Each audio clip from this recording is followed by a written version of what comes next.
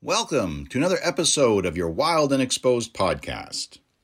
Before we begin today's show, we have an exciting announcement from our sponsor, Precision Camera in Austin, Texas, the largest camera store between New York and LA. Precision Camera is offering Wild and Exposed listeners a free 16 by 24 fine art print of one of your images with free shipping as well within the United States. To get this, go to our website at wildandexposed.com. On our homepage, go to the menu at the top right and go to our sponsors page. There, you'll find a quick link to Precision Camera, and once you're on their page, go to the option for a virtual consultation with one of their friendly and knowledgeable staff that'll be more than happy to discuss and answer any questions that you might have for gear that you're interested in. At the conclusion of your visit, they'll give you a coupon code that will give you access to order this free 16 by 24 fine art print of one of your images. By supporting Precision Camera, you're also supporting your favorite podcast, Wild and Exposed. Now, on with today's show. Welcome to Wild and Exposed,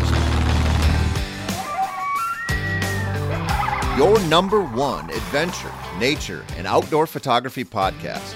Wild and Exposed is hosted by Mike Amaro, Ron Hayes, and Jason Loftus, and Mark Raycroft. Thanks for tuning in.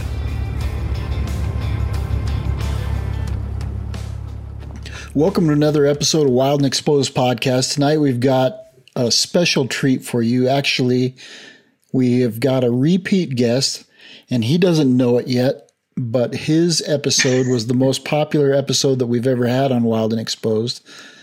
Oh my goodness. It was pretty far-reaching due to the story and the content, so I would encourage you all to go back and listen to, if you have not, Scott Wilson's podcast, and I believe it was way back in season 2, toward the tail end of season 2.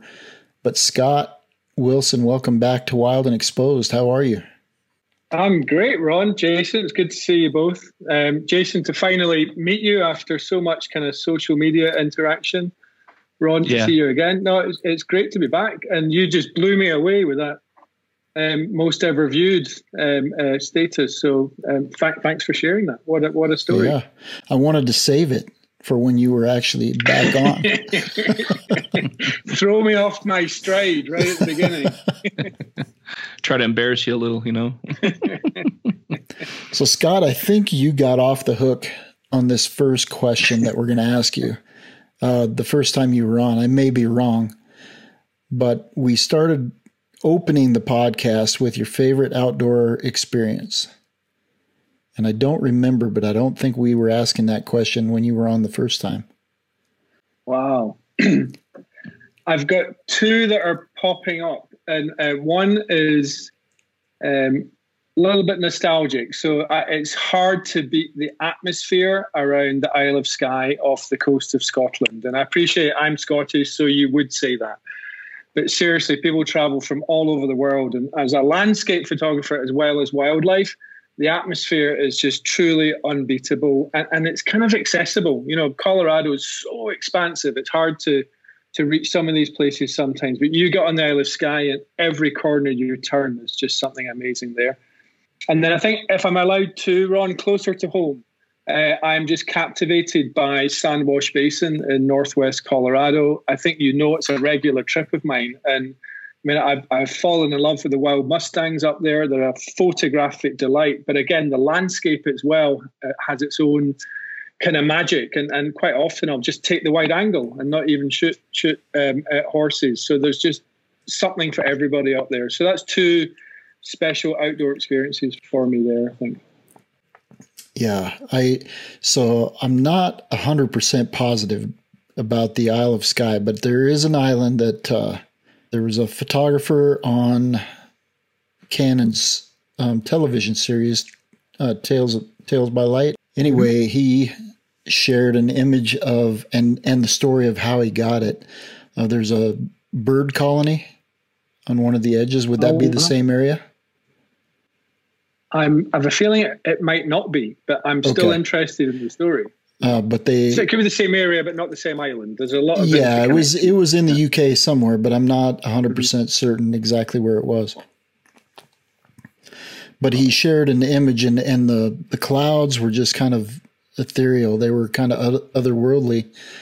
And all of a sudden, this big launch happened. There was a predator that had come in and spooked several of the adult birds off the nests, and they came toward him. And it kind of gave you the sense of that Arthur Hitchcock, The Birds story, of just this swarm of, seabirds coming at the boat and at the shot in those clouds. It was a phenomenal shot.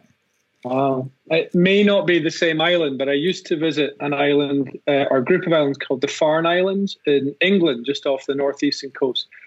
And they have a colony of puffins there, which obviously come to nest once a year. And it's just absolutely breathtaking just watching puffins. It's like trying to shoot hummingbirds, though. They're so fast. They are fast. But in order to reach the puffins, you have to walk through. It's a path. You're not causing danger, but the experience you've just described, they basically attack your head. And if you haven't been warned in advance to wear a hat, you will end up with a bloody head, as they sort of peck you. And they're basically protecting their eggs and their nest. But that's an amazing experience. Probably the closest I've had to what you just described. Yeah, that's some of those giant bird colonies or avian colonies on the coast they're a spectacle.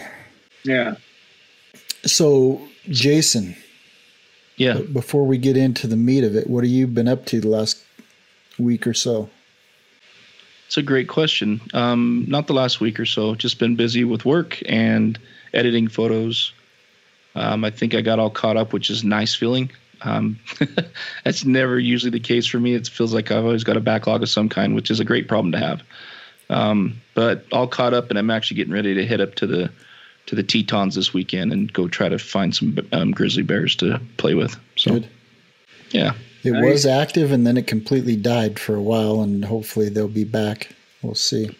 Yeah, I've had some friends that were there the last few days, and it's been super slow for them, and unfortunately. So it's just the way it goes up there, It is wildlife, and they don't play by the rule book, They don't come out and put on a show and play by the clock. So seeing a few good photos come through on social from Yellowstone. So I don't know if how the two areas compare for sort of bear sightings, but they seem to be getting a few there.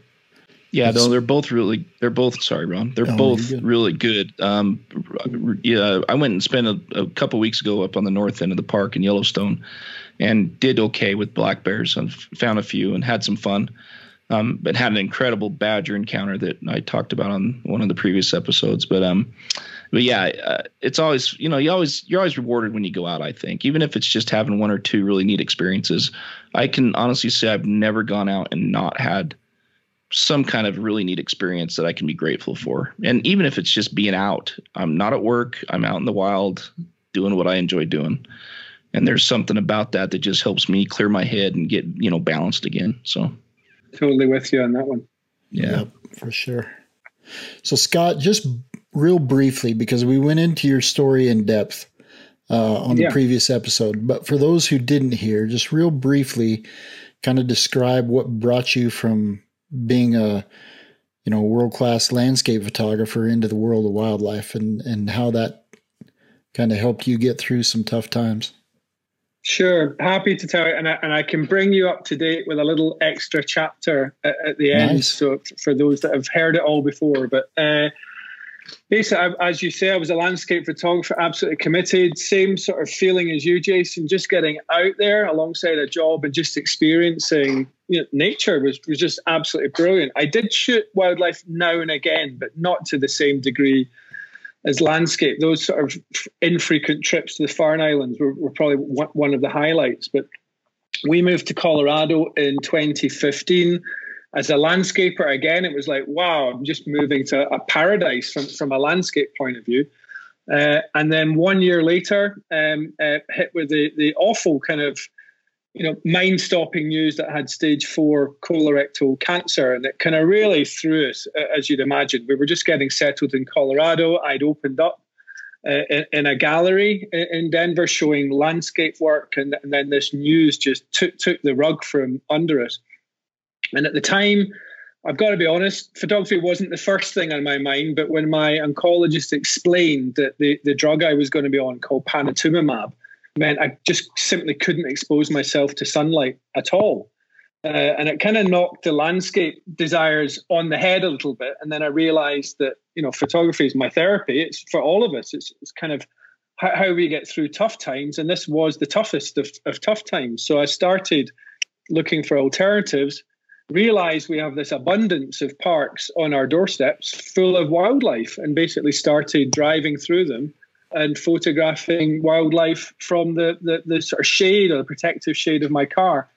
Hence the book which came from that, which was called Through the Window, and basically that was my therapy. It was how I got through. I would sit in the chair at the treatment center and then waiting for something to happen in nature, and it was just an amazing place to kind of contemplate what was going on and how I was going to get through it. So I don't know if that was the short version or if that was a bit too long, but hopefully that gives you a feel for. Yeah, that was perfect, actually. Yeah. And then so. Update us. Well, the chapter, yes. So I get scans every 3 months. Actually, that's now been extended to 6 months, which is already a good sign. And I just had a scan in April, which means I'm now 4 years in the clear, which is obviously 5 years, the big kind of holy grail target. When I was diagnosed, you're given a sort of 10 to 14% chance of survival, but I'm kind of really, really on the way there. But I have a great friend, 10 years younger than me, diagnosed with the exact same condition at the same time, but 10 years younger. In fact, he had 1-year-old kids that had just, at that point. So you can imagine the complete turmoil in their life. But we've both just come through that clean scan. So we went away to celebrate this weekend, just the two of us, in Colorado, down at the sand dunes. And it was basically just two survivors kicking back. We didn't talk about cancer once.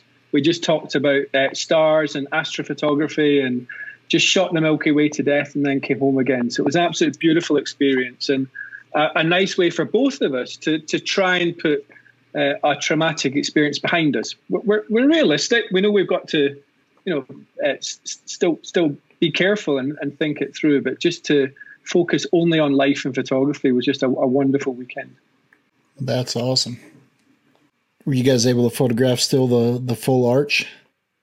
It was getting late, and to be honest, because we were celebrating a little bit, we weren't always absolutely committed to getting up on time and things like that. So there was probably more fun than dedicated commitment at that point. But we got some nice shots. Well, there's nothing wrong with that.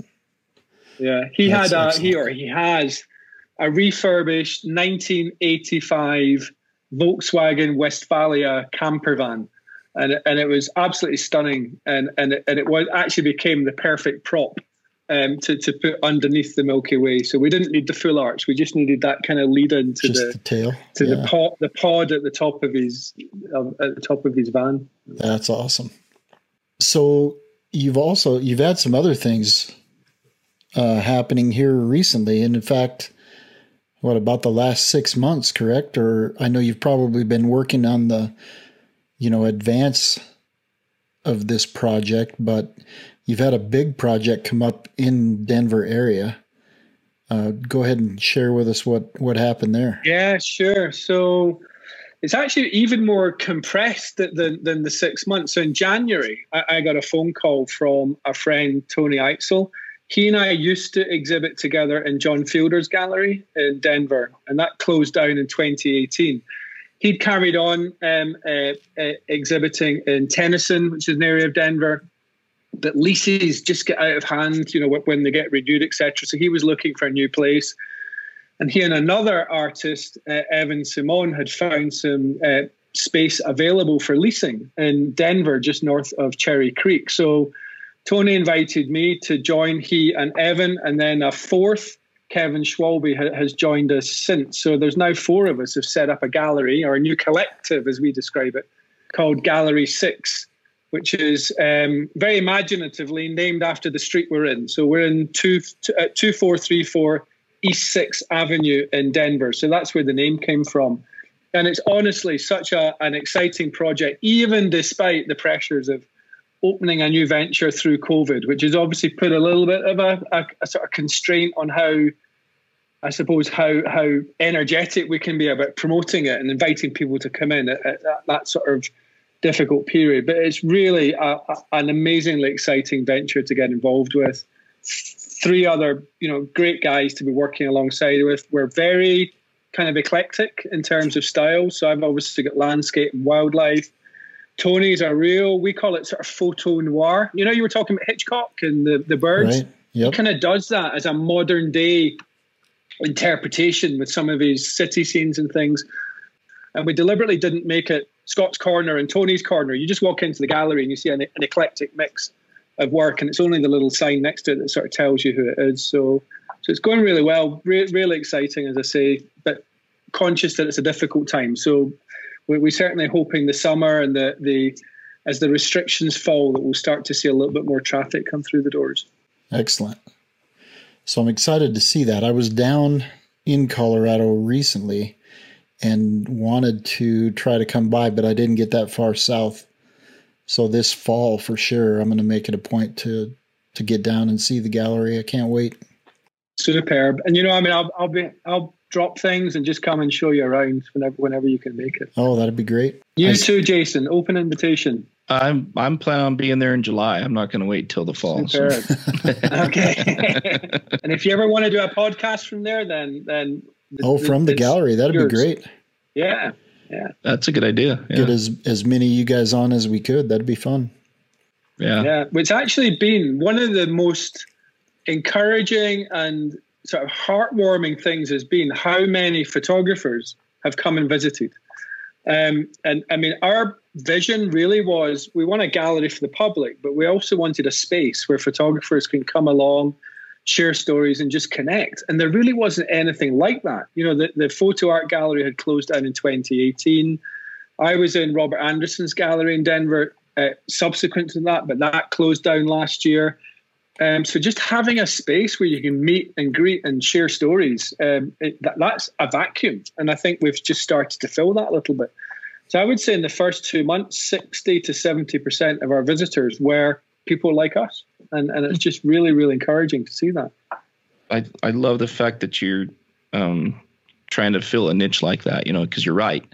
When I've spent quite a bit of time in Colorado, and there really is no, quote unquote gathering place to kind of get together. We kind of do it in our own little groups, right? But it'd be fun to have a place to go and talk to like-minded folks and hang out a bit and see some really neat work and support each other. You know what I mean? So definitely. That's awesome. Talking of support, one of our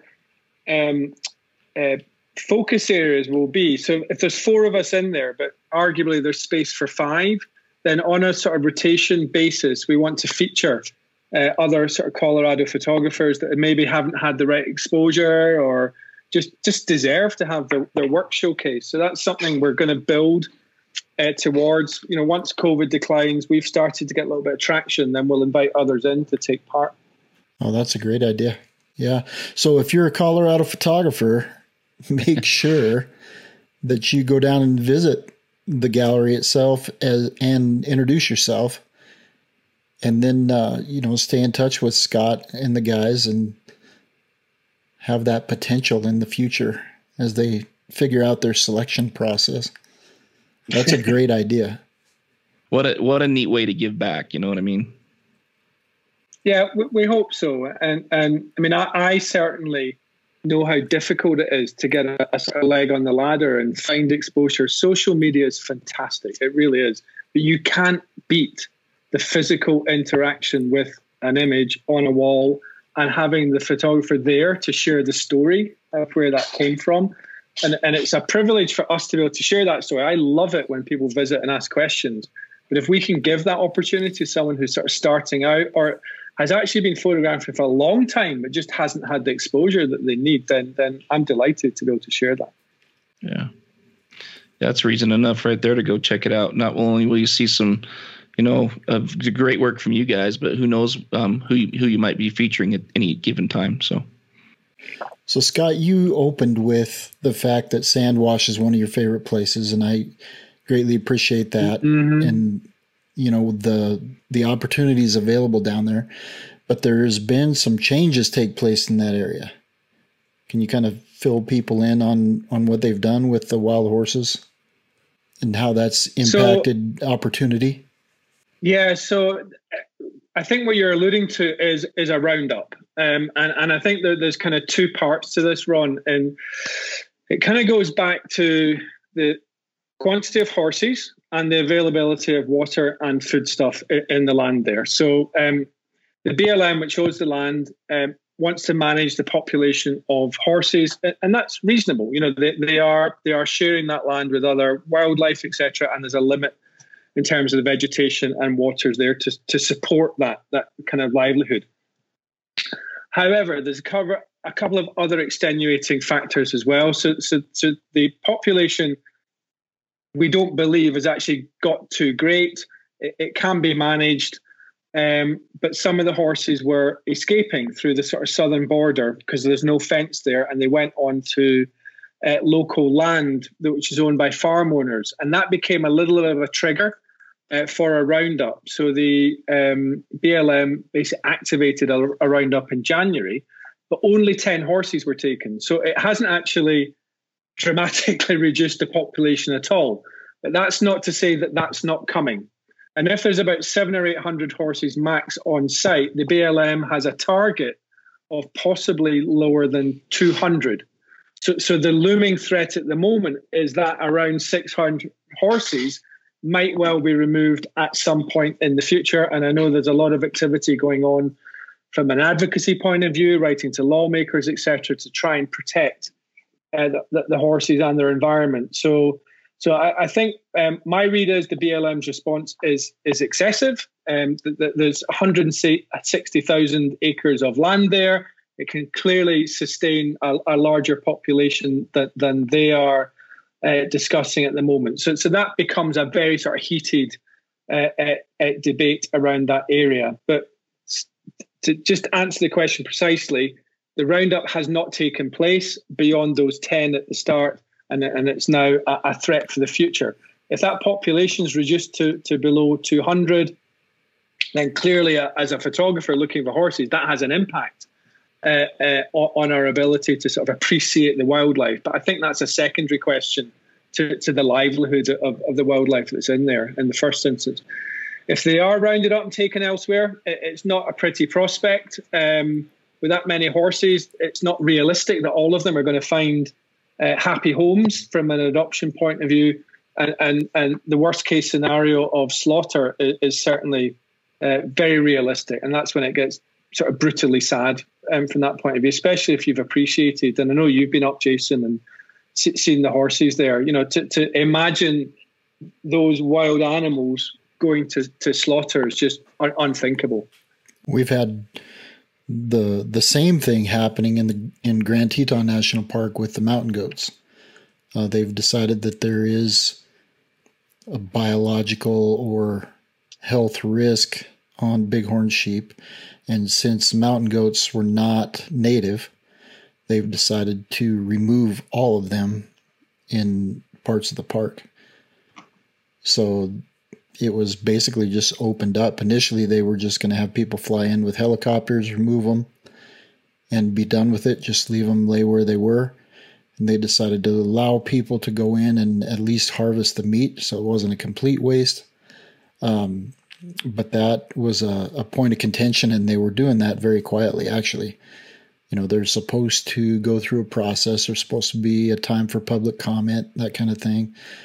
I understand the risk that they were trying to mitigate to the bighorn sheep, because bighorn sheep are very susceptible to disease, and they are a native species. So I do understand that, but the 100% eradication of a species that has become part of the landscape, I don't necessarily think is the answer.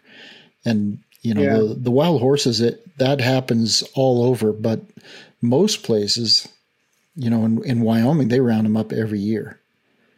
So it's not uncommon. They are, most of them are adopted out. The unfortunate thing is there's a program also where people can get federal funds to then take them and put them on a ranch. But you take a horse that's wild, put them on a ranch. It's not long before they start to get out and cause problems with neighboring ranches. And then you've got a whole new dilemma. Yeah, I hear you. I mean, the phrase that I think you really nailed it with is become part of the landscape. So the sheep that you're describing have become part of the landscape. The wild horses have become part of the landscape. The moose in Colorado aren't technically native, but they become part of the landscape. And I think there would be an outcry if someone had a roundup of moose. But there's just something that sort of says to me, well, the horses are a little bit more feral. No, they're born wild, and in law, born wild is wild. And I really think that there needs to be a sort of an adjustment of the debate. And this kind of derogatory, they're feral animals, therefore they're less deserving than a pure native wild animal. I think that needs to have some sort of adjustment. So I'm agreeing with you, and I don't see the wild horses as any different to a moose or a mountain goat. Yeah. Now, one of the 10 that was removed, was it not one of your favorite subjects? So yeah, there's probably a few stories here. So Picasso is the big sort of famous name in San Wash Basin. He's a wild Pinto Mustang, probably some of my most popular photographs. He went missing in late 2019 and is now presumed to have passed on. I mean, he was in his 30s. His son, Van Gogh, they all have names, by the way, which I don't think helps this wild animal debate, to be honest. But I will agree with you there. Yeah, so I didn't name them, and it's an easy way to identify them. So Van Gogh is the son of Picasso, clearly the artist theme there linked to paint. And he's one of the horses that very sadly wandered onto the road, and he was hit by a car and died. Sad as that was, it became a real catalyst for what was going on in San Wash Basin, and that spawned a whole fundraising effort around creating a fence on the southern boundary, which would stop the animals walking into the road. The BLM intervened with their roundup before that fence had a real opportunity to be fundraised against, and the advocacy group Wild Horse Warriors that was raising the money has now raised all of that money, but that sort of smaller roundup went ahead all the same. The third horse you might be talking about is Warhorse, who looks very, very like Picasso. He's a stunning Pinto horse. He was actually the first horse to walk into the trap, but he was one of two horses that were protected and exempt from the roundup because they're so unique and special in the basin. So he was actually taken by the BLM back up north in the basin and protected from the roundup. So I don't know if that probably answers your question in three different ways, to be honest, Ron. It does, but it gives me, an accurate answer. I've heard or read, I should say, because I've never been down there yet, but I've read several different stories on people's Instagram posts about what exactly happened and when those horses were removed and that kind of thing. So I appreciate the accurate response, and we can alleviate some of the stories that are out there. It's a dreadful truth that death often amplifies these issues, and it was tragic that horse lost its life, but it raised awareness of the issue dramatically, and I'm sure that they achieved their funding target at three times the pace they would have otherwise, because of that tragedy. Yeah, the horse debate, right, really tends to be a very what's the word I'm looking for? Polarizing one. Mm-hmm. I've spent some time out here in the West Desert photographing the horses out here, and it's an amazing experience. It's fun. I enjoy it. It's and I actually haven't been to the San Wash Basin yet to see the horses there, but I want to. I was actually going to bug you about that, and maybe you can show me around a little bit. But of course, anytime. But it's interesting because I think it depends on the area too, right? the BLM land is for everybody's benefit, and that's what's hard. Is that includes ranchers, it includes people that are just out hiking and riding motorcycles and biking and who you name it, camping, whatever, right? So I understand the dilemma they get in, and it is kind of a sad situation, and it's too bad we can't sit down and have a good level-headed discussion between both sides of the debate and not getting to a yelling match and come up to a solution that will benefit both the other animals that share that landscape and the horses. Because a lot of times, right, when they round up these horses, to your point, if they don't get, adopted, they end up in these holding pens that are terrible.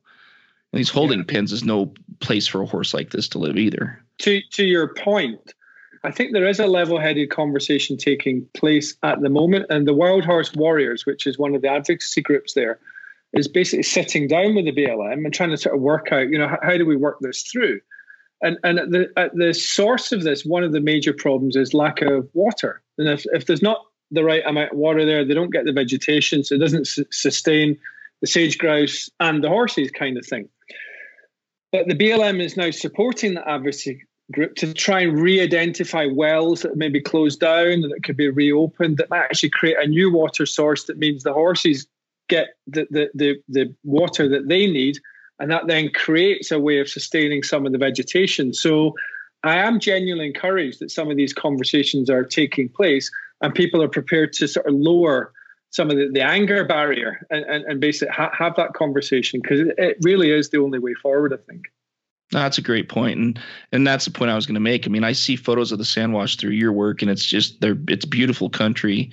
The sagebrush out there seems very healthy and the landscape seems very healthy. But if you come out to the West Desert, and photograph those horses, especially any time in the summer, you can see the impact that the horses have on the landscape, and especially because there's very limited water, to your point. And so I think they're actually planning on doing another roundup here in Utah this year out there on that herd. And, I think they rounded up 100 or so last year. I can't remember. But to your point, right, that's the difficult part. And there's many wells out there that have already been dug, and a lot of them for cattle operations, but all the animals in the area use them, obviously. But, I was there a couple of years ago, and there was only one water source that was obvious, and it was a pretty small water source. And the horses all came in, the whole herd. I mean, there was probably 200 or 300 horses that were coming in to drink this water hole. And by the time they were done drinking, the water hole was empty. The trough was empty, right? And it would fill up again, obviously. But that's the kind of scarcity of the water resource that was out there. So anyways, it's a really interesting discussion and topic. And I'm glad to hear that maybe we're going to make some headway forward on it.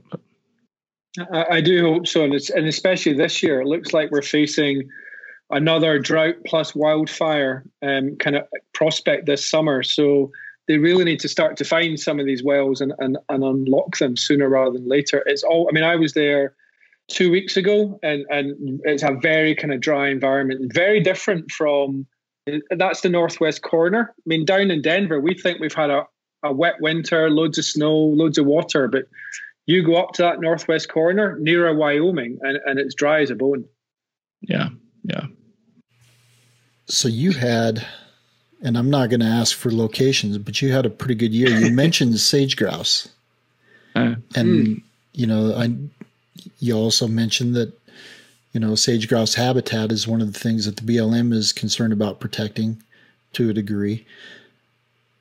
How did that come about? Are you able to utilize blinds and get out on those birds? Is that how you photograph them? I have been using, I don't know if you would call it a blind. It's more like a camouflage net it just gives you a little bit more maneuverability. But yes, I have been using a blind, and I was using a 600 mil, sometimes extended to 850, and feeling quite comfortable in that range. So it was getting pretty close. But just one of the most amazing spectacles in nature to witness. It's absolutely amazing. I always tell everybody that, everybody should see that at least once. I wish we had that. I wish we had that kind of luck. Oh, you guys cannot complain about lack of luck. Your life and Pursuits are the envy of most of your podcast viewers, so I'm not taking that one. Well, let me clarify. I meant specifically with sage grouse this year. So fair enough, Scott. Funnily enough, I mean, that one of the shots I got, and you know yourselves, there's like a split second when the head's still there and the balloons are out, if you like, and just getting that shot. And I managed to get one. And there's a page on Instagram called Biosapiens, which I hadn't come across before. And that one image got something like 40,000 likes. So, just once you kind of get that unique sage grouse moment, it can be a little bit transformational. Yeah. Yeah, I'm actually looking at that shot right now on your page. I love it. It's just so cool. Yeah, you did a really good job with the grouse this year. Some of the neat, Cheers. I love the slower motion stuff you did too, the slower shutter speed. That shows a lot of motion. Really, really creative stuff. Yeah, that's what I wanted to talk about is, having those different tools in your tool bag and knowing when to pull them out. When the light is, you're not light enough to be able to stop the action, try some of these other techniques and be able to do some things that, you can't do when the sun's up. Or it's more difficult to do if you don't have the ability to go to 50 ISO. I absolutely agree. And just I think taking advantage, as you say, of the tools that are in there, but having that foresight. And I've got to be honest, I went with that in mind, but I don't know if that goes back to kind of the early days of club photography when you're working on panning and you're trying to do slower exposures and that kind of thing. So certainly bringing that all together in a natural environment. I think also, if I'm honest, going back 2 or 3 times, you get past that first almost overexcitement moment where it's just bag what you see, and then actually not slow this down, take a step back. What are you actually trying to achieve here?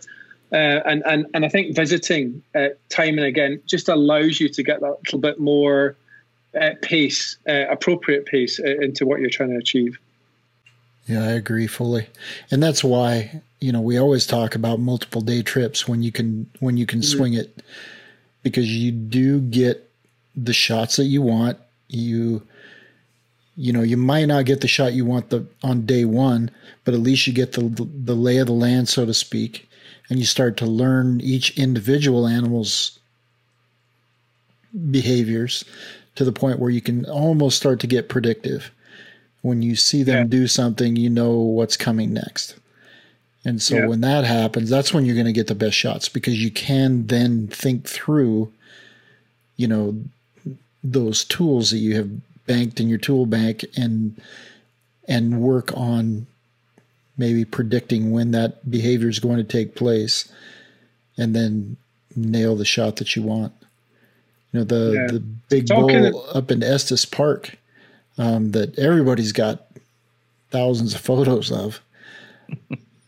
His behavior when he'd throw his head back, it started to get a little bit predictive, and you knew when it was going to happen. When he sees another bull that's even coming anywhere close to him, all of a sudden that head's going to go back and he's going to head in the direction of that bull. And I got, a shot that I've been wanting to get for a long time just because I'd been able to watch him for a couple of days. Well, I mean, you talked about tools, and I actually thought about you guys while I was up there, because I don't do video and I don't have a good excuse other than I just love still photography. But there's one thing the sage grouse do, as you know, which is this bubbling sound when those balloons expand. Mm-hmm. And the noise in the dark is just absolutely fascinating to listen to. If I could record it, probably help people sleep at night, just as these bubbles expand and contract. And I wish I could record that in a photograph, and clearly I can't. So I think that's the one time I thought, you know what, I should be doing a little bit of video here. The interesting thing is that sound happens when those bellows slap together. So at one point at the end of the strut, because they'll have a full strut, and I know you got several sequences of that, but at one point they lunge forward, and those bellows that are then full will come out and slap together, and that's what makes that sound. But then when a predator comes over, one of the neatest things that that I always hear, and you can only hear it, before the shutters start flying. But when a predator flies over and they all hunker down, when they start to relax, you'll hear this, and then they're filling those bellows back up, and that's when they're inhaling. There's several different little inhales, and that's when the air goes back in those bellows. They'll stand up, and that's when the strut's going to start again. But those are some of the sounds. I've taken a Zoom recorder out a couple times, just set it out in the sagebrush when I get there well ahead of daylight and just let it go. But you're right. It's a neat sound. What your viewers probably don't know but need to know is what you just sacrificed to make that sound. So you might not be aware that poor Ron is missing a filling at the front of his mouth. So the pain that he must have gone through to suck in as sharply as that is probably quite excruciating.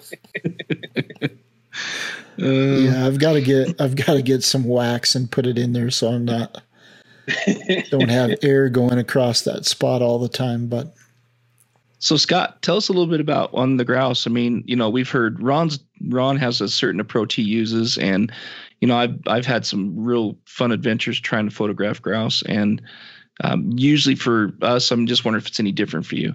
For me, it tends to be, leaving the house around 1 o'clock in the morning, driving for 2 to 3 hours, setting up a blind in the dark, freezing my butt off for 3 hours until the sun comes up.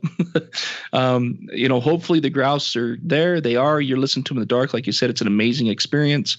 And then the light comes up. Hopefully a predator doesn't fly by or a coyote runs around. Anyways, and if everything goes well, you might get, a half hour, 45 minutes of really good shooting before the birds leave the lek. And it's a pretty crazy experience. And most of the time in my experience, it's about a 50-50 proposition. Would you relate with that, or, how did you approach it? Absolutely. In terms of the time you get up, the travel time, the waiting time, I've got to be honest, I quite enjoy that waiting time. Just that is back to that sort of contemplation. And when you've got that backdrop of this bubbling going on, I actually find it strangely therapeutic. And then, of course, there's this kind of frantic period when they're battling and moving and making noise, and suddenly you've gone from nothing to shoot to too many things to shoot almost at the same time. If you're lucky, it's like, where do you point your lens? And there is this kind of frenzy for, as you say, 45 minutes to an hour.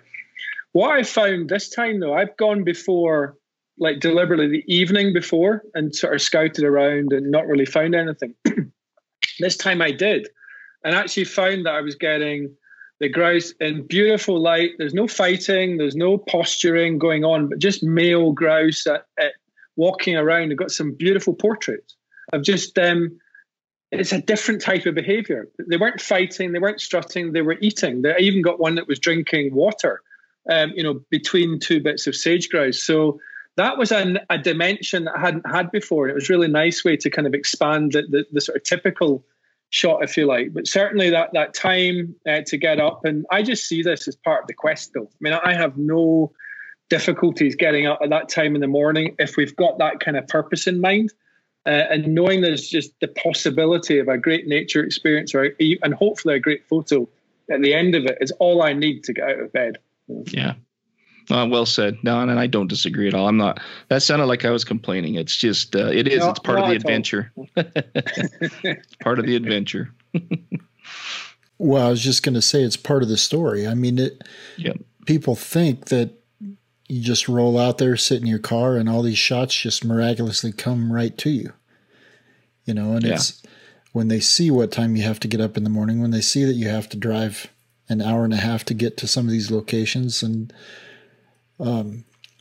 see how much there is to suffer through because you wanted to dress warm enough to be somewhat comfortable, but you didn't want to dress too warm to be too hot when it's time to walk back to the vehicle. Those are all the things that people don't necessarily see. And when they get the opportunity to experience those things, it's not quite as fun as they thought it might be, but they still got to have the experience.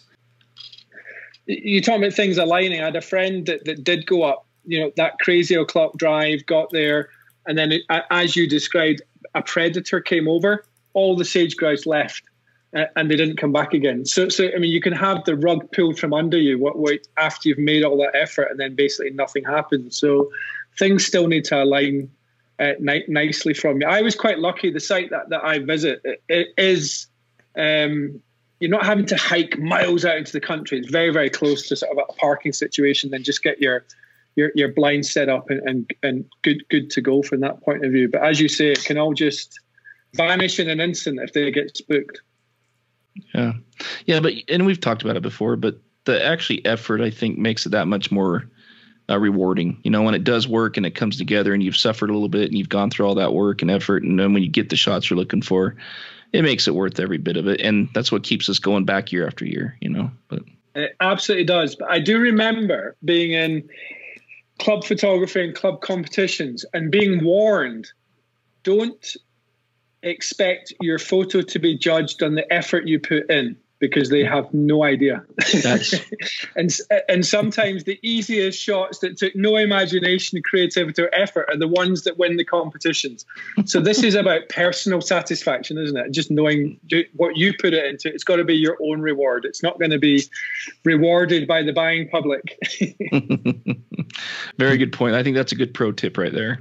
Yeah, we just had Steve Kirkpatrick on the podcast, and that is exactly one of the things that he talked about, is that when he first started sending images into editors, the editor doesn't know the story. The editor's not married to the experience. They're looking at the technical quality of the image and the storytelling capability of the image. And I think, you know, just like you're saying with competition, it's the same thing.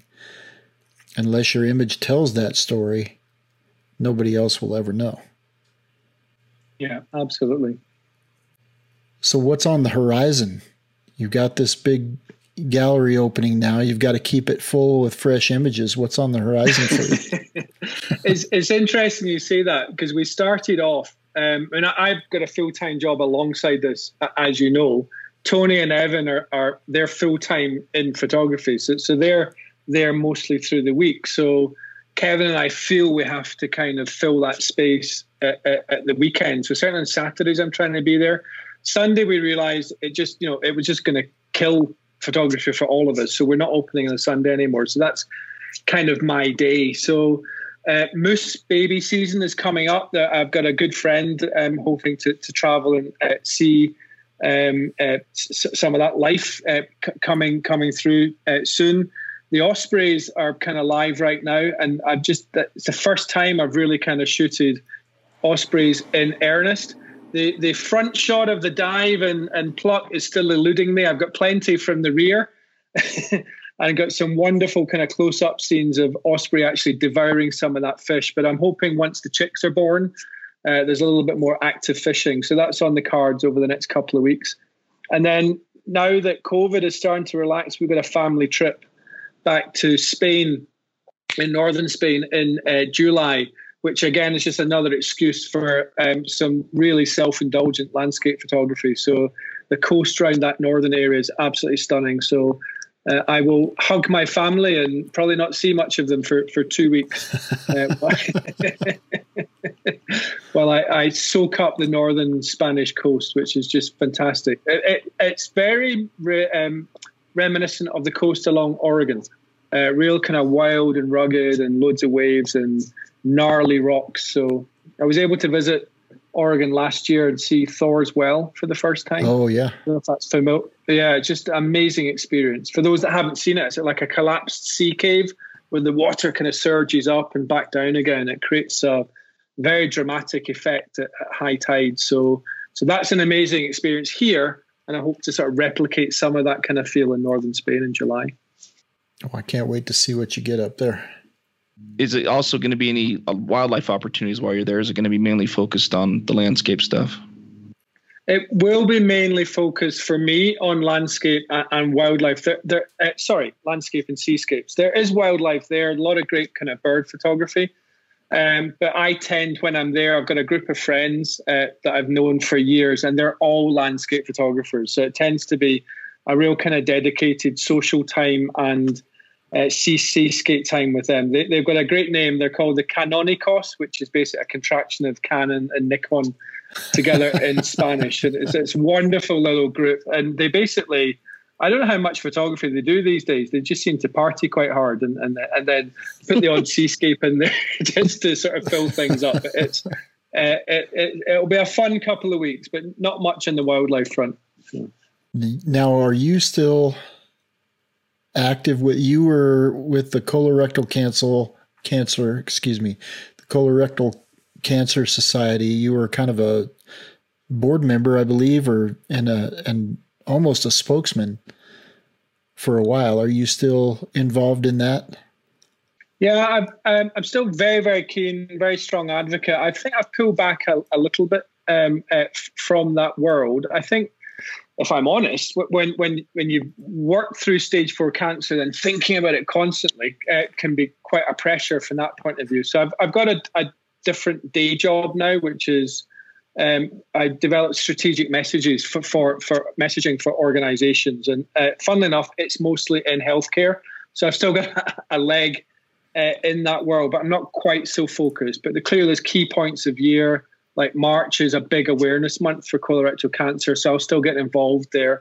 And I still have many, many friends and sort of fellow advocates in the community. So I'm really supportive, but a little bit less active. And I think especially now that the gallery is up and running, you know yourself. I mean, it's a tremendous commitment from a time point of view. So something had to give a little bit, and I think that's possibly one of the things. Well, when I saw the gallery was opening, the first thing that I kind of wondered, it wasn't about, your images certainly need to be out there, but the first thing that I wondered was about time and how the heck you were going to balance everything that you were doing the last time that we talked with everything that you had going on. So I'm kind of relieved to hear that you found a way to alleviate some of that stress. Yeah, no, I appreciate that. And I think I'm also very grateful, as I mentioned, to Tony and Evan, who are there the bulk of the time. And I think it's quite different from, I absolutely love photography. I would love to be doing that exclusively and full time. But the reality is I'm not dependent on photography for all of my income. And they are, and so it's their livelihood and they have to be there really, really working it day in, day out. So credit to them that they are there. 6 days a week, just making this work. I really only have to cover the rent, in order to kind of break even. Sure. They're feeding their family through this. So it's very much a working gallery. This isn't a showcase hobby thing. This is a working gallery. They are making their livelihood from it, as I say. Tony's a framer alongside the photography.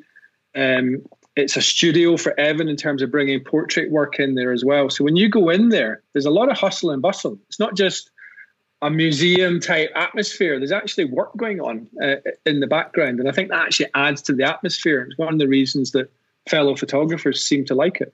You bet. Well, that's great. And it gives people the opportunity to see everything from different, just about every perspective that you can imagine, just in one location. So. Is that interesting? Sorry, Jason. No, I'm sorry. I was just going to ask if that studio space you mentioned, is that something you guys are renting out for other photographers to use and stuff, or is it just strictly for you guys' own use? I think Evan's the portrait guy, so it's largely his space, if you like. But I'm absolutely convinced he would be happy to add to the revenue in terms of renting that out. So. If people want to follow up or engage, we have a Facebook page at Gallery 6 Denver is how you would search that on Facebook. And you can start a dialogue with us and ask those sorts of questions. So I was just going to say, it's interesting for me having come from the kind of big corporate commercial world to being, almost like a self-employed gallery collaborator, and just the things that you have to think about at that kind of very ground level, how you build relations with your local community, how you get advertising moving, how you get social media moving, how you get some of the promotional work going, health and safety. We always had to think about people falling over and hurting themselves before we thought about where we put the pictures. And it's just a completely different challenge to the sort of virtual space that most of us are used to moving in now is actually how you bring a safe and attractive gallery to life for people in the community. Add to that the challenges of COVID, and it's certainly been a kind of interesting time. So we had a good start with a couple of magazines, though. So Westward and 303, which are big magazines in Denver and Colorado, gave us a really, really nice piece of coverage. And there seems to be this acceptance that there is a vacuum and we're filling it a little bit. And our hope is that sparks others. We're not trying to own this space. I'd love it if other fellow photographers decided, you know what, this is the way to go, and started to open their own galleries as well. Yeah, that's like Jason said, it's an excellent opportunity for other photographers to be able to come in and visit with you guys, see the frame shop, see the studio space, and help them with their craft. But also a place like you alluded to earlier where people can come and just visit. I mean, I'm picturing a little cafe, coffee shop. I mean, come on, guys. Right. We do have an espresso machine there.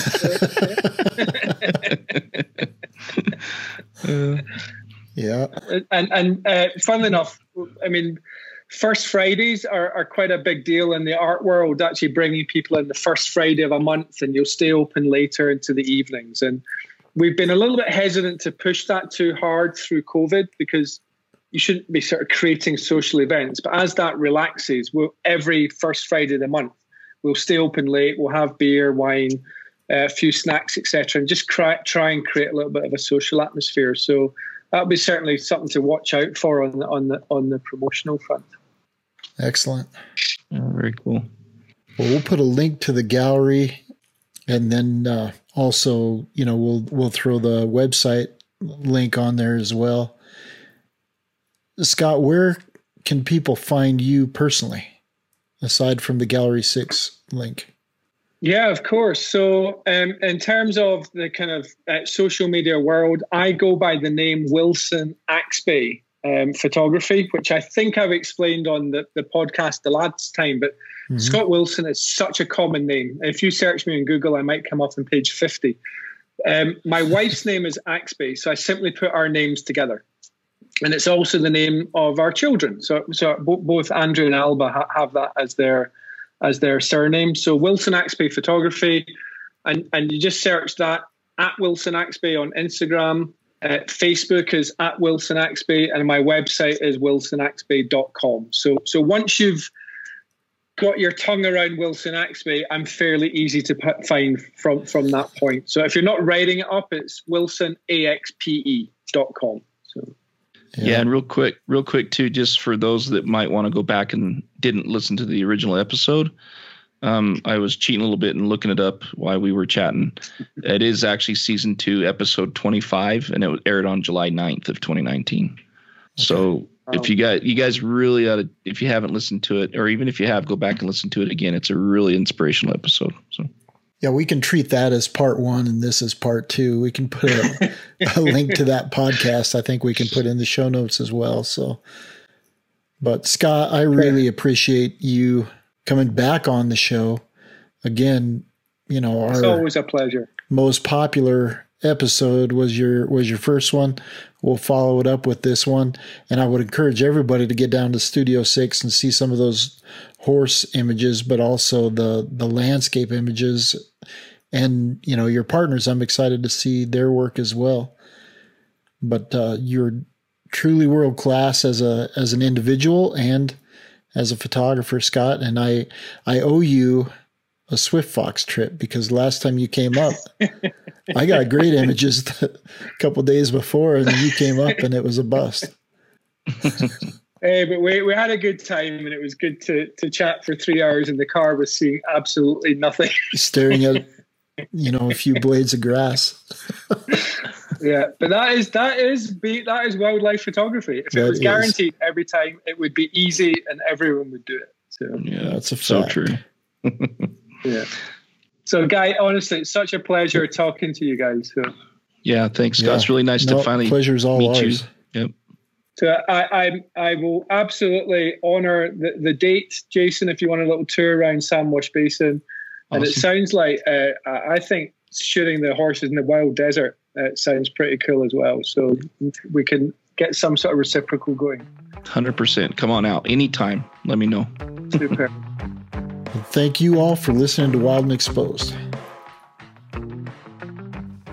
You've been listening to the Wild and Exposed podcast. If you haven't yet, please give us a rating and a review. And make sure you're subscribed so that you'll get every episode we produce as soon as we drop it. And as always, thanks for tuning in. We're gonna make it someday. Nothing's gonna get in our way. We will be the biggest band in town. Round and round the world we'll go.